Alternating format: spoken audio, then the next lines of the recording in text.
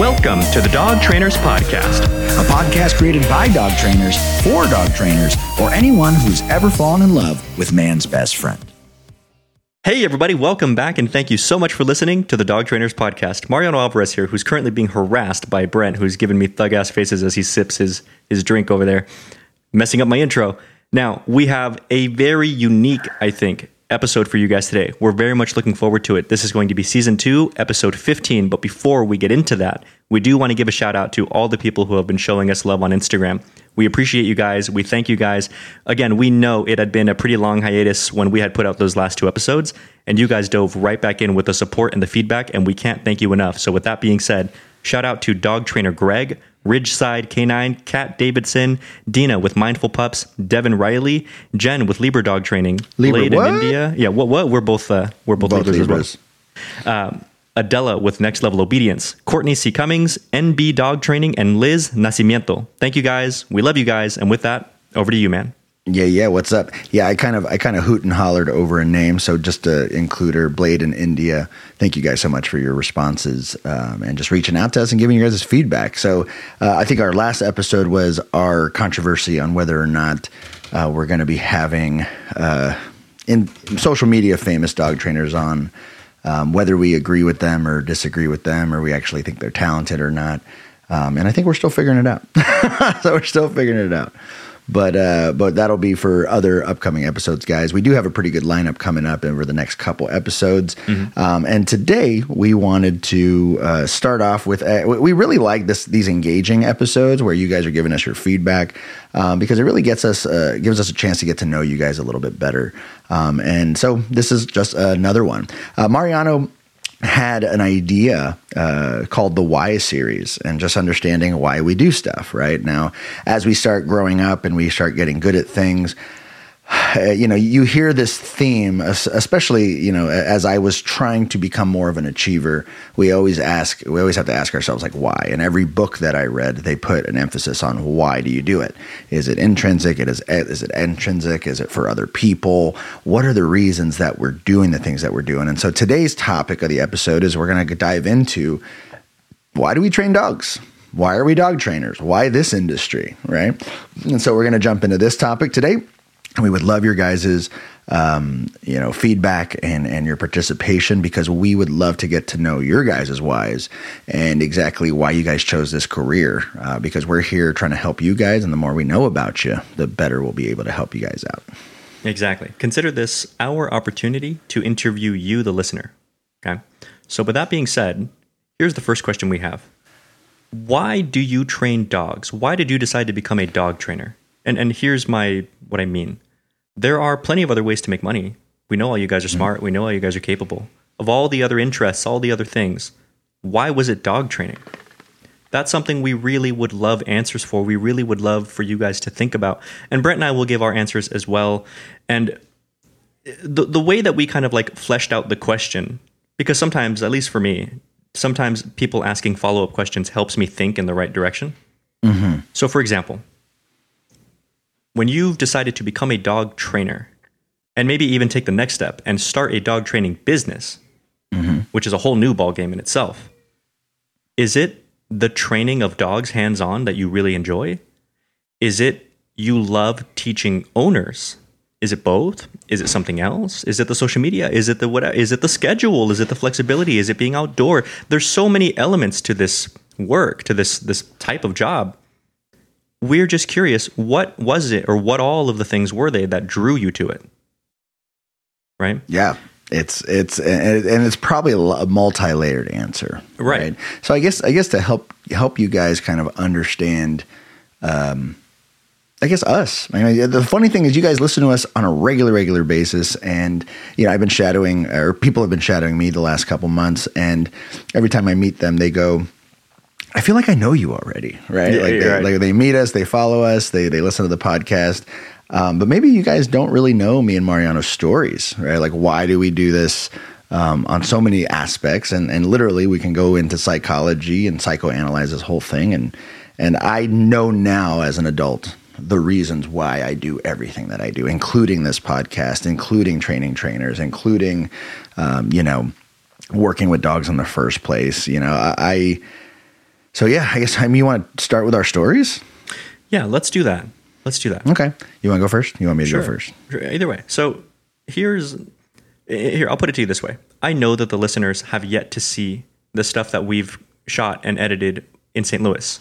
And you guys should be on the lookout for that, because not only will it be dropping soon, but it was a blast. It was a whole new reimagining of what we can do as hosts of a podcast. It was just great. And one of the biggest things that we did was Brent and I had to sit down and kind of open up to the camera, which is very uncomfortable for me.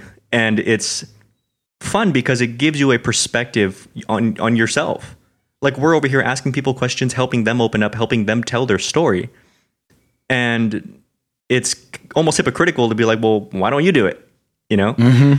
So we did. We had an opportunity to do that, and I had thought about it since. And here's my reasoning, like why I've decided to become a dog trainer. And keep in mind, I'm sure like everybody else, my reasons evolved over time with me. So I started in dog training originally because it was something of a comfort. Like, it was new and old at the same time, because I had grown up not only with dogs, but with other animals in Mexico. And, you know, and like, I was familiar with the concept of like all the isms that are in the dog training world are in the other animal world too. Like, oh, some people are just animal people. Some people know how to approach. Some people know how to not look like you're afraid. Some people know, you know, so I came in with this understanding, or what I thought was an understanding, like, okay, I should be good at this. Like, I should have a baseline. I should have a leg up, you know. But the more I dove into it, the more I realized, oh my God, I don't know shit. So it was a baseline level of comfort that maybe fed my ego in a way, while at the exact same time, I'm a very nerdy, very like heavy, want to learn, keep my brain busy type person. And dog training allowed me, and still allows me, to do that. And so it tied me in this fascinating like dichotomy. And as I got better at it, I did have this moment where I thought to myself, and Brent and I were talking about this at a bar we used to go to, like, I want to do something that matters in my life. And I'm not even sure if dog training, like, you know, like at the end of the day in LA, is it really that much worth it for me, with all my potentials and intelligence, to just make sure that people's dogs don't pee on their really fancy carpet? You know what I mean? But the more we thought about it and kind of dove into it, it's like, you know, dog training is not only an age-old, like multi-thousand-year-old profession, but it's also very worthwhile and extremely important. I mean, the better that I've understood dogs, the better I've understood just how vital, just how important they've been to human success and human happiness and survival. And the closer I feel they represent the more beautiful side of human nature when done correctly. You know, we've developed this urge to want to really know and understand and complete this other being in a way that is hard to really find elsewhere, you know? So my motivations turned from this to this to this. And now currently I've just fallen in love with the technical elements of it. Like, I really love testing and like working on my timing and just technical aspects of, well, it theoretically should look like this, theoretically should look like this, while all the while, every now and again, I have to reality check myself and say, okay, sure. But even professors who I talk to are like, just because it works in a laboratory doesn't necessarily mean it works exactly like this in real life. So I'm constantly playing with that dichotomy. Technically should look exactly like this, but in reality, sometimes you got to play with it like this. And the more that I have an opportunity to train trainers, I'm able to ask them, why do you even want this? Like, why do you do this? And I find that when they start giving me their answers, in their answer to that question lies their answer to whatever the question they have for me in the moment. Like, oh, well, you know, what if the dog's struggling with this and with this? And we start to dive into that, right? So that's been my big thing. Is dog training started as just this interesting thing that I'm like, I could probably be good at this. And then it turned into like, oh shit, I'm sure I could be good, but I am not currently good at this. So it allowed me to like really push and really grow at a fast pace, which I just have always liked doing. But then when I was good enough to be able to slow down and like look around, if that makes sense, then I was like, oh man, this is actually kind of beautiful too. It's not just like hard and therefore challenging and fun. It's actually quite nice and quite beneficial. And I find the art and the fun in it as well. And then from there, I was like, man, now I have this new rush. Like, how do I share this with everybody? And where it got heavy for me was actually very recently, very, very recently. I'm sure some people know anyway, I have a dog, Simba, who had passed like 3-4 months ago of cancer. I had him since he was 11 months old. He passed when he was like 9, almost 10 years old. In fact, this October would have been his 10th birthday. And if I could explain to you guys, like I know Brent knows this. I don't know if I've ever said it on the show, but Simba passing and the day after that was the worst day of my life, bar none. And that includes my dad dying, and that includes all these other things. You know, people go through their stuff in life. And I was never able to fully understand why. Why did it hurt that bad? I mean, obviously it's going to hurt, but why was it literally the worst pain I've ever felt? I cried like a fucking baby, you know, like legit. I was sitting there sobbing out loud, and, you know, like it's to the point to where I'm almost getting sad like right now. So here's why. Here's the best way I was finally able to make it make sense to myself. And this is what propels me these days as a dog trainer. And my drive has never been higher, is I've had Simba for the majority of my dog training career from the beginning to modern day. And obviously, as my knowledge expands and my tactics change and everything else, he got better, like a lot better over time. You know, it was a rough start. And then I realized I'm beating my head against the wall, and he was a big reason for how and why I learned new techniques. And I found myself living with this really high level of guilt because of that. Because when Simba passed a few months ago, I was pretty much where I am now. You know, I've learned since then, but, you know, I was like at a place to where if I had met me with this level of dog training, I'd say, okay, that guy's good. Like I'd send my dog there, you know? Whereas when I first got him, like modern me would eat me when I found Simba.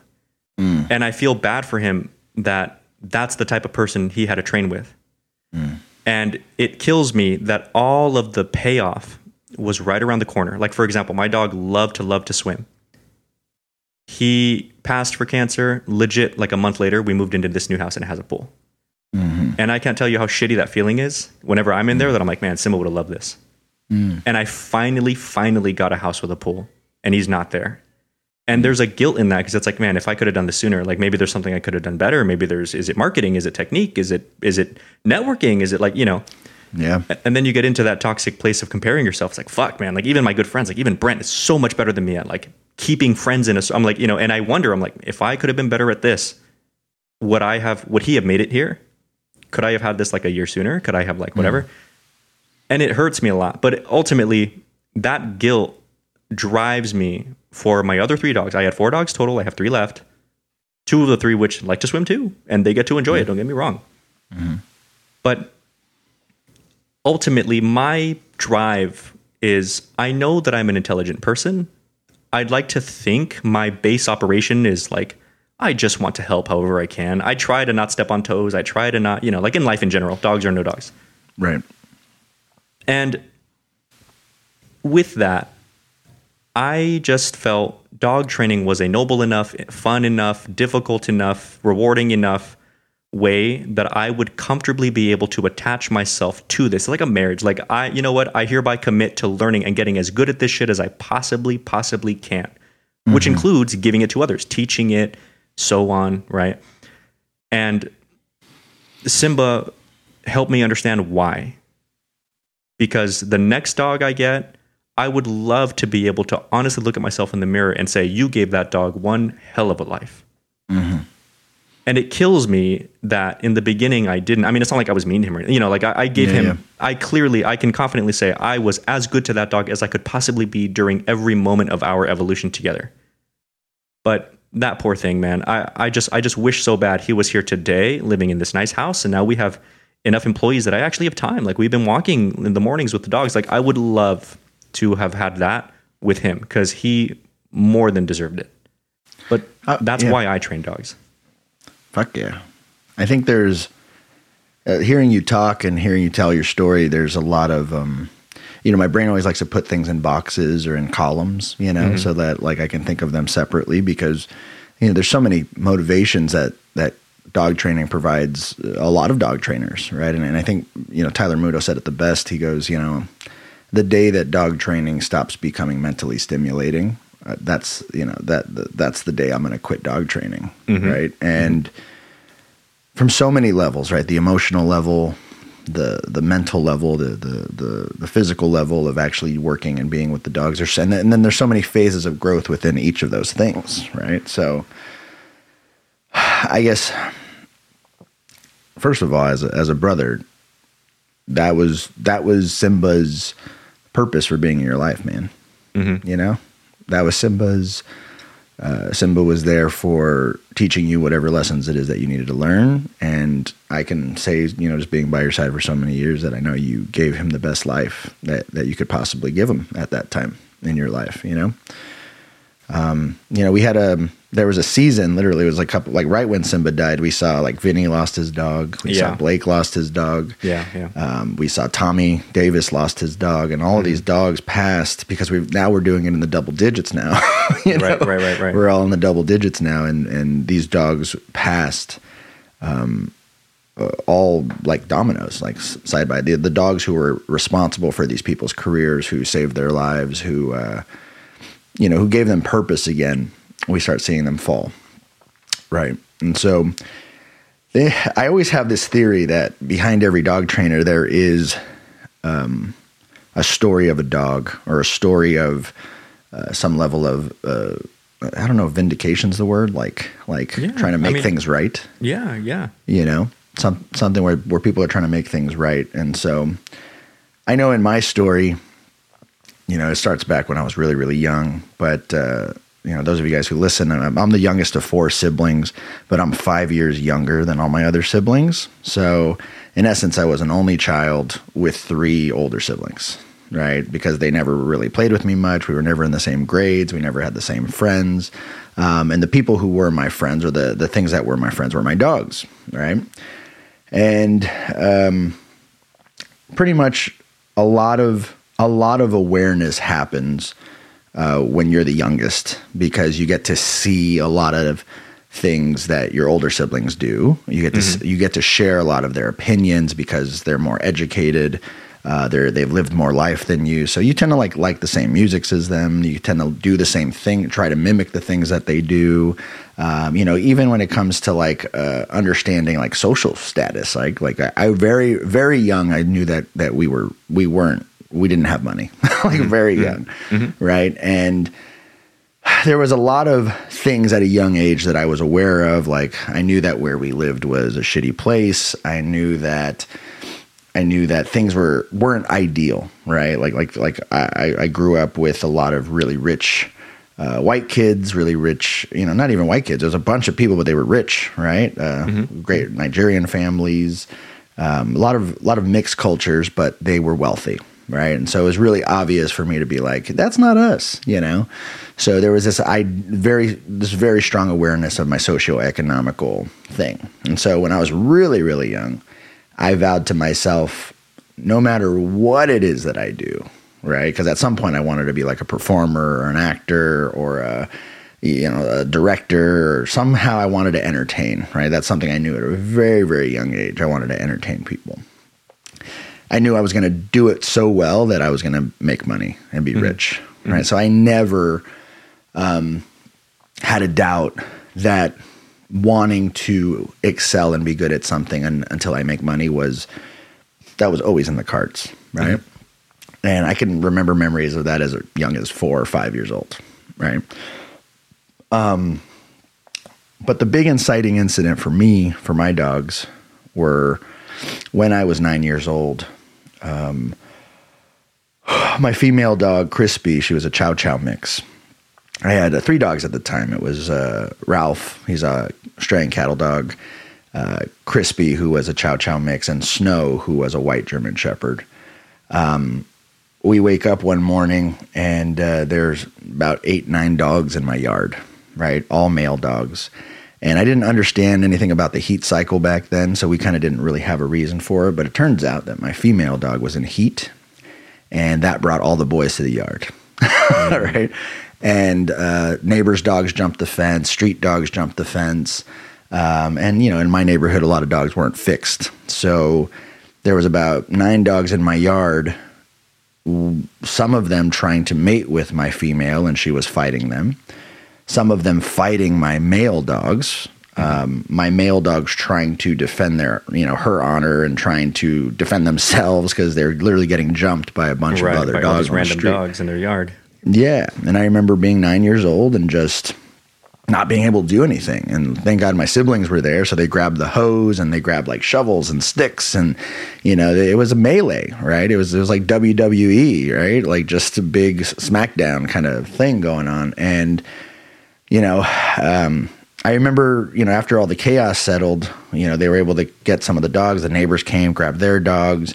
And over time, the chaos subsided. And, my dog Snow, the male German Shepherd, was beat up real bad.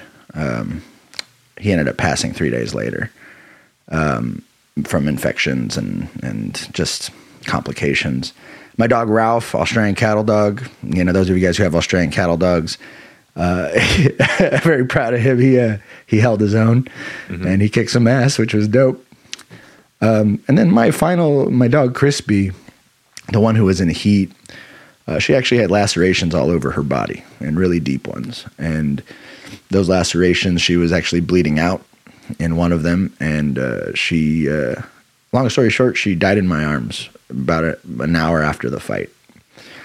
And again, I remember being a kid and I remember just being 9 years old and these dogs were my best friend, at least whatever my definition of a best friend was. They were there, they were reliable.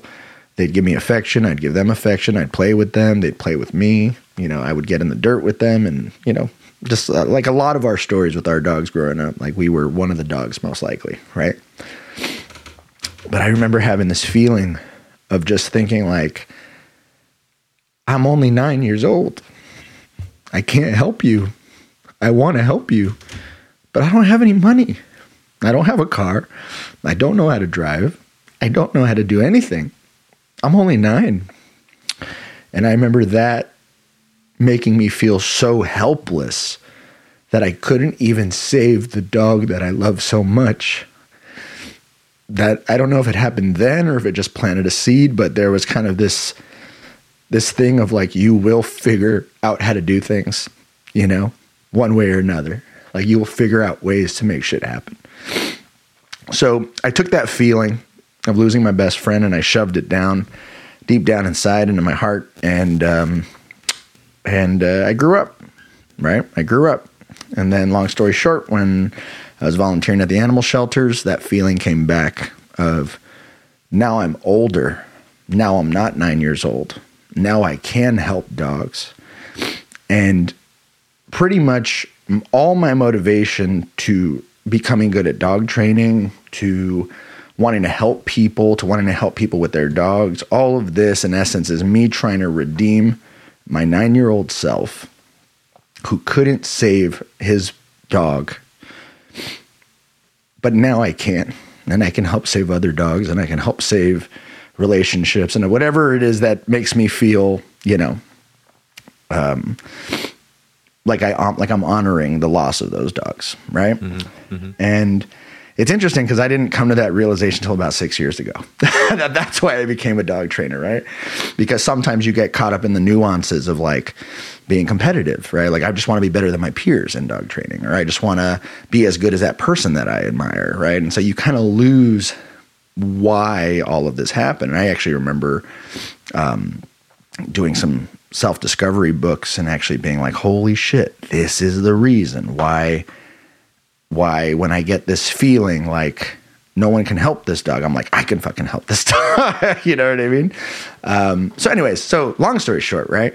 Now, my theory is that a lot of dog trainers have stories like this, right? Whether it's the dog that they got, whether it's a dog they couldn't help, whether it's actually, I had a lunch with a good dog trainer friend the other day, and she expresses to me, she goes, well, I mean, the reason I'm a dog trainer is I'm trying to deal with abandonment issues that I had when I was a child. And I was like, that's super real. Thanks. Mm-hmm. Thanks for that.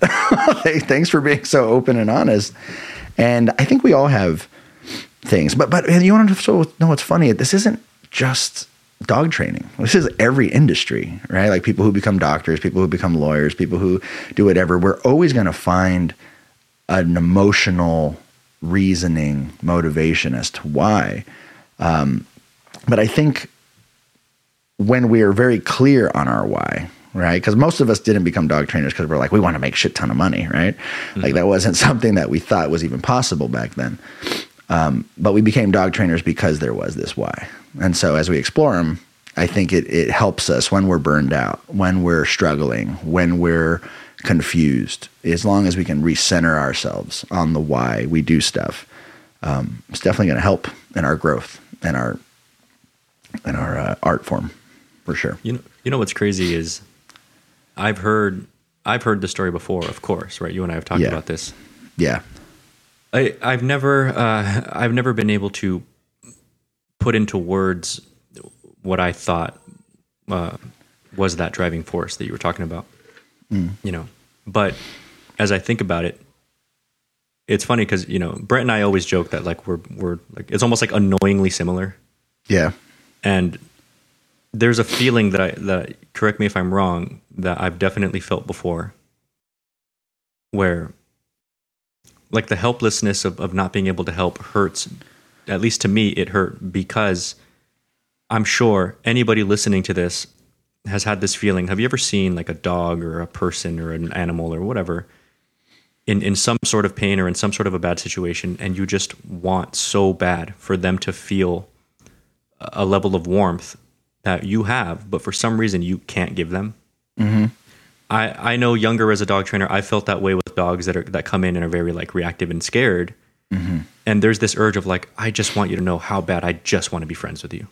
Yeah. And I just want you to feel the love, the fun, the good, all this positive stuff that I have in store for you.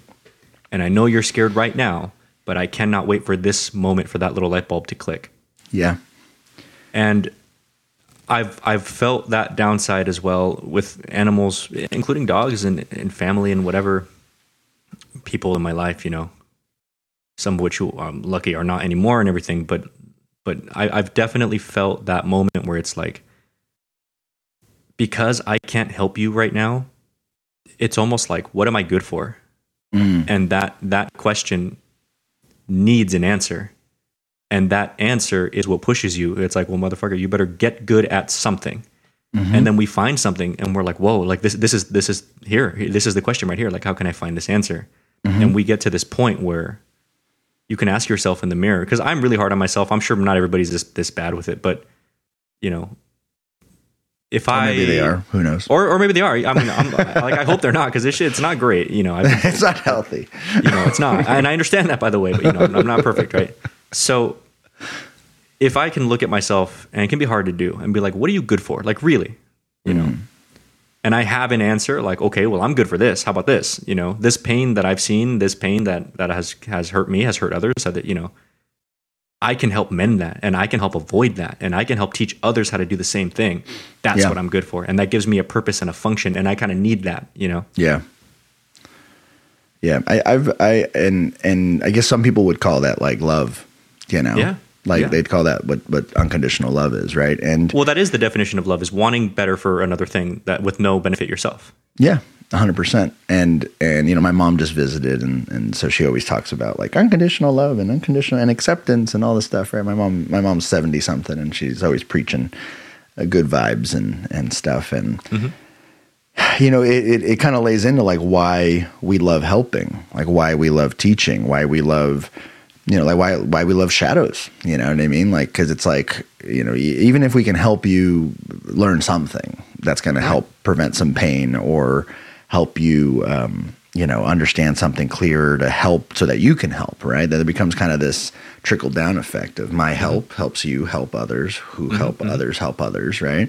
And it's great, right? And it's really, really great. And, you know, in doing so come certain competencies, right? Like the motivation can be like, I want to help you. I want to support you. I want to strengthen you. I want to do all these other things. But in order to do those things, we also have to get good at shit, right? We also have to try hard. And so I remember when I was first learning dog training, one of the biggest motivations for me was just competing against my peers. Right. So like, if I was at the bottom of the totem pole at my job at Canines Only, where I used to work, my only objective was to be better than the person right above me. And so I worked really, really hard to outperform them. And then before I knew it, I got better than them. And then eventually I would take their job, right, or their position, right? And then the same thing, I would work a little bit harder than the person above me. And but it was so easy because there was a ladder to climb, and I was able to just climb that ladder because in my mind, I knew climbing that ladder would eventually mean more opportunity and or money, right? Right. And so I didn't really care so much about, at that point it was very driven competitively, right? There's a lot of competitive drive there.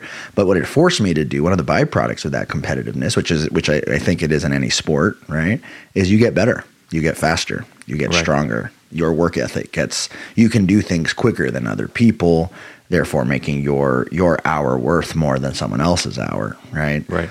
And little by little, I remember feeling physically capable and competent enough to train a dog that I felt like I was awesome, right? I felt a certain level of competency that I was just like, okay, I've reached for that stage in my life what I'm capable of. And then on top of that became a whole nother aspect, business, right? Understanding business, understanding sales, understanding closing, understanding contracts. And even though it was something very different than actually training dogs, it starts to stimulate your brain in a way where you're like, all right, well, if my ultimate goal is I want to be able to help people or help other dogs, I need to know how to do this logistical stuff, right? Like these sales, like how can I help people?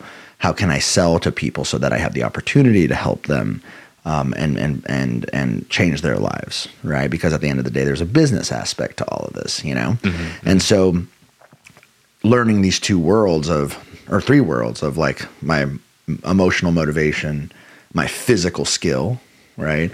And then on top of that, my ability to help and also make money at the same time, right? Those were all very mentally stimulating, right? It's like learning chess for the first time. You're just like, I suck at chess right now, but the more I play, the more I'm going to be 2 steps ahead, 3 steps ahead, 4 steps ahead, 5 steps ahead, right? Or I know what moves are possible to make.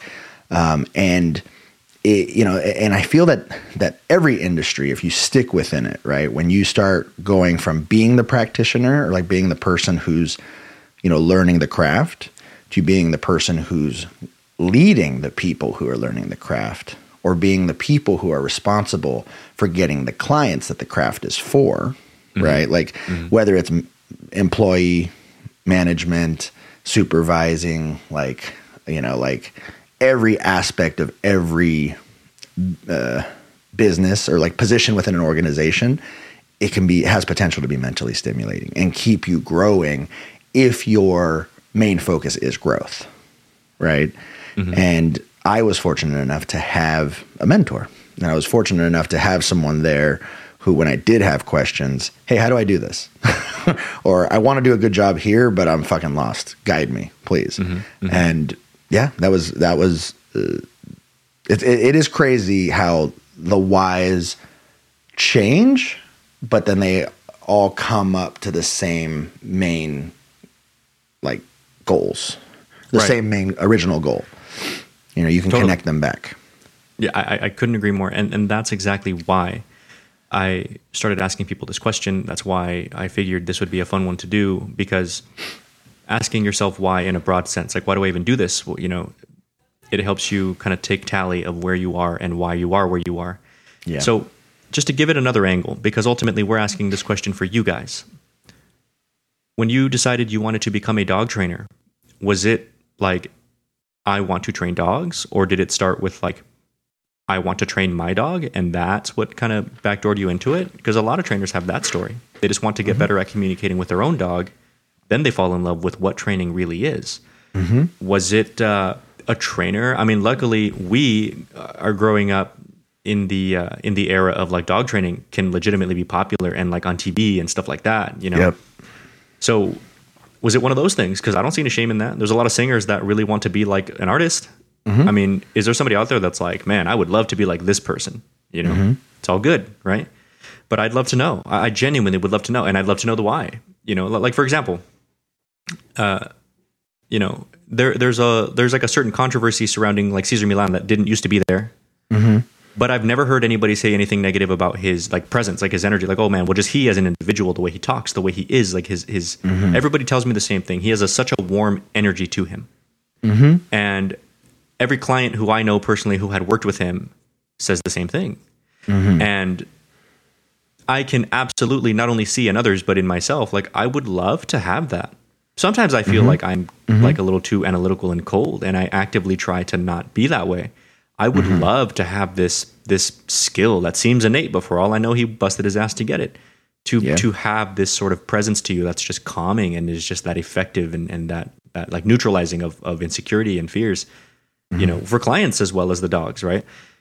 That's a big one. Or I've seen trainers before who I love, Michael Ellis, Ivan, JJ. You know, there's so many people that I'm like, man, just your deep level of understanding in a particular topic is stimulating to me.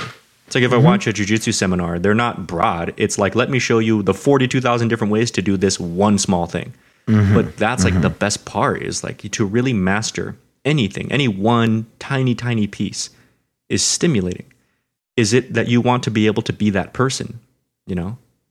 And that's important if you do, because like Brent was saying, you reach this point to where you go from emulating these people and competing against these people to becoming these people. And the people who come after us who want to compete, they need somebody to compete with. I personally don't see competition to be bad. I think it's great. I think it's good. I love somebody with a competitive spirit. I love it. So fuck it, let's give them hell. Like, if you know, it's good to compete, so let's give them something to sharpen themselves on, right? Yeah. That's the goal. And when they get better, good. They were supposed to. They're supposed to beat you. That's the way human evolution works. Yep. But make it as difficult as you can, and that's the fun. You know what I mean? Like, but that's the fun. Yeah, like man. people are going to be better than me. It's sure. I mean, you know, but that's the point. Is like, all right, well, let me help you get as good as you possibly can, because you know what? Then my kids can, you know, and then like it's an ever growing thing. I've always found, and that might be on a person-to-person basis, but when someone's better than me, it triggers inspiration, right? If I go to a concert and I see someone like just killing it on stage, I come home and I'm playing the piano like right away. You know what I mean? And you know, when you look at the greats of anything, right? Like I'm sure Kobe had people he competed against before he decided that no one's going to beat me ever again. Like Michael Jackson was a big fan of, you know, Fred Astaire, James Brown, right? A lot of the Beatles, right? He was a big fan even of even his own musicians. What was his drummer's name? Sugarfoot. And Michael Jackson would always talk about how this guy was just perfect. Like there was no mistake. There was no being offbeat. He was just, and it was effortless too. Yeah. You know? And so you get inspired by greatness, and you get inspired by people who have skills that you desire. Right. And there's nothing wrong with that. And that's honestly how we share information. And that's why we ask each other for help. Right. And then all that's really good. But you know, it's to go back on the subject, of the whys, right? Like why do we do all this stuff? There's a natural need for growth in any industry. There's a natural need for growth in every human. There's a natural need to heal. There's a natural need to, you know, help. To sit and down. I'm just kidding. Yeah, right. Because you said heal. Heal sitting down. But yeah, there's a natural need to heal things, right? And I would say at some point as an adult, we're always trying to heal something from our past. Right. And whatever it is that we're doing, because that's part of the growth process. That's part of the journey. Right. So awesome. You know how I look at it is this, the constant search of purpose, you know, like I've heard lots of psychologists talk about, we need to feel like we're contributing to something. Yeah. That's why religions even exist. That's why, you know, like, because like it would technically make no sense to like buy into something that limits you in certain way. Like, you know, I'm not anti, like, please nobody hate mail me. I'm not, you know, I'm just saying like, there Canceled. Is, I know, but you get what I'm saying. Like, I'm not anti-religion or anything. I'm just saying like when you look at a lot of things, even weird little things that like why in the world does Disney have like little Disney gangs that, like, you know, but it's because it's kind of limiting in a sense, right? Like, what if you like somebody who's from the other, you know, it's so funny how this stuff all works, but people constantly seek purpose. And in so doing, they find their best, most accurate version of purpose based on where you are and your understandings of the world and your values and everything. And that's why all these different like organizational styles of anything exist, which is cool and all. Like, that's great. I get it. That's how we are. But I think people who are very hyper competitive, like I'm hyper, and I know Brent's hyper competitive, you know, like what you were explaining, that feeling when you see somebody like do something great that you wish you could do like that. I can't describe the feeling other than just this feeling of like, oh, like I want to be that good, you know? Like, I want to do that too. Yeah. I want to be that good. And it's like, I take my hat off to you, but damn it. Like, you know, it's this fun. Like it's this fun, competitive, you know, and I'm happy you can do it. I really am. But I also get competitive. Like, damn, I want to, you know? No, that's good. And I think that's why also we surround ourselves with very, you know, like we're lucky to surround ourselves with great trainers, you know, and people we've met through this podcast and people that we got to meet in person, and even if it's just a character trait, like, man, they're so fucking cool. Right. You're so kind. You're so genuine. You're so this. You're so that. Like Larry Crone comes to mind. He's so warm. Yeah. You know what I mean? He's super warm. Yeah, he's cool as fuck and just chill, right? But yeah, no, there's like, we're fortunate, you know, and so, but we purposely, here's the big thing, is we purposely surround ourselves with these people that we admire, which is great. Right. Yeah, man. Yeah. Thank you guys so much. Really do. Tell us why. We'd love to know. Why did you decide to become a dog trainer? What are your favorite elements of being a dog trainer? And please do also let us know, you guys, do you enjoy this question? Because there are other whys that we wanted to bring up in future episodes. So you guys let us know. Would you like to hear them? Would you like to hear something else? It's all good. You can say no. Why this technique? Why that technique? Why this technique? Why this method? Why this tool? Yeah. Why board and training? Why private lessons? Why 4-week? Why, like, there's so many, you know, there's so many things we can deep dive into, and I would love to do that, but I'd love to do it if you guys would love to hear it. So please let us know. Yep. Let us know, guys. Feel free to write us in our DMs, send us some voice memos. We really do our best to listen to every single thing that you guys send us. If you guys want to write us a long email, dogtrainerspodcast@gmail.com. We also have a new website up, guys. If you go to dogtrainerspodcast.com, it's still being built a little bit, so not all the features work on it, but you guys can go ahead and check it out. We have a couple edits of new media and content coming up that we're going to put exclusively on the website, so just keep that in mind. We love you guys. Thank you guys so much for listening. This is season 2, episode 15, understanding why we do it, right? Again, go ahead and follow us on every social media platform, just at Dog Trainers Podcast. And you guys can also go ahead and leave us a review on any podcast platform that you're listening to us. The more reviews you guys leave us, the more naturally we show up in dog training podcast searches.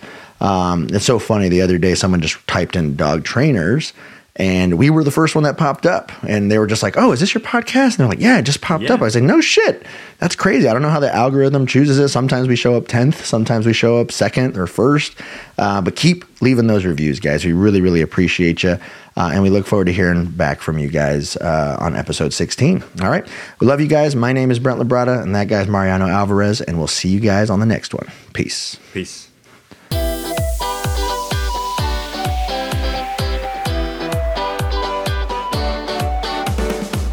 Thank you for listening to the Dog Trainers Podcast, a podcast created by dog trainers, for dog trainers, or anyone who's ever fallen in love with man's best friend. We really hope that you enjoyed this episode and can't wait to be back with you guys. Be sure to follow us at Dog Trainers Podcast on TikTok, Instagram, and YouTube. And don't forget to punch the hell out of that subscribe button and leave us a review. Remember, guys, this is your podcast. You're the best listeners in the world, and we'll see you next time.